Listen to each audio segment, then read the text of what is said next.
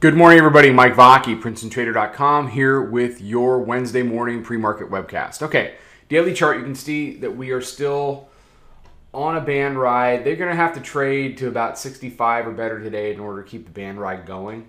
What's more interesting to me is, we continue to climb. The Bollinger Bandwidth at 2.8 is still pretty narrow, so there's room for further expansion if the bulls can keep it going. It's kind of a lazy day yesterday. You had the initial move up in the morning, and then the afternoon was basically chop. We didn't really do much. We pulled back a little bit from 63, but we couldn't really get past, call it 57, 58, and we just kind of ground into the close.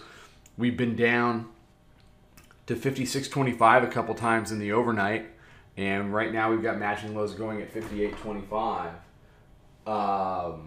So it's a situation where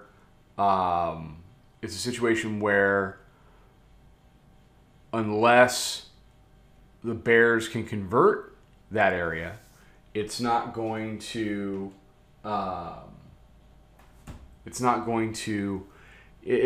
result in another dip buy. That's the bottom line. Band rides always look like they're done until, and then they're not. So until the bears start to do something meaningful. Now, here's the hourly chart. You got a lot of compression on this chart. This is tight. We're getting a move today, okay? Whether that move is up or whether that move is down, I don't know.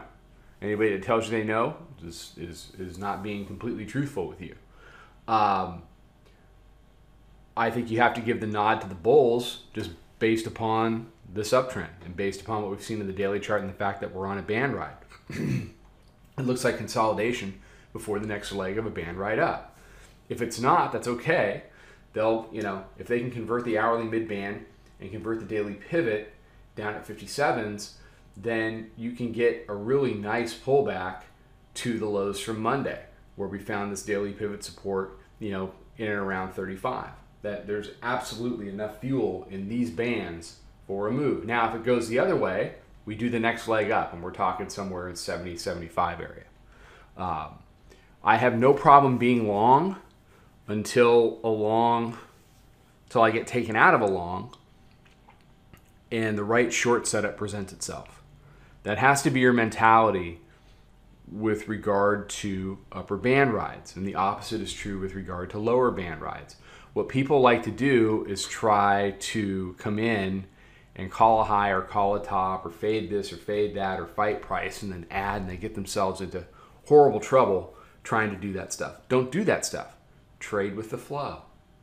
The flow right now is to the upside, and that's the best advice I can give you with regard to how to trade band rides.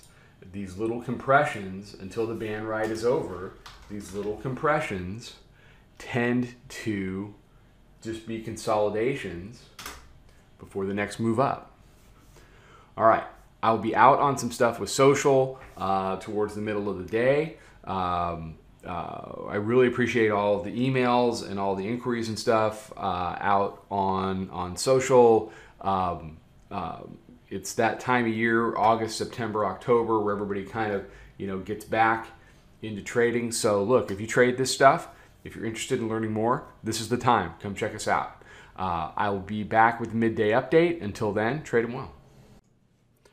Follow us over on Twitter, Instagram, and Snapchat at Princeton Trader. Check us out on Facebook and join us for a free trial at www.princetotrader.com. Trade them well.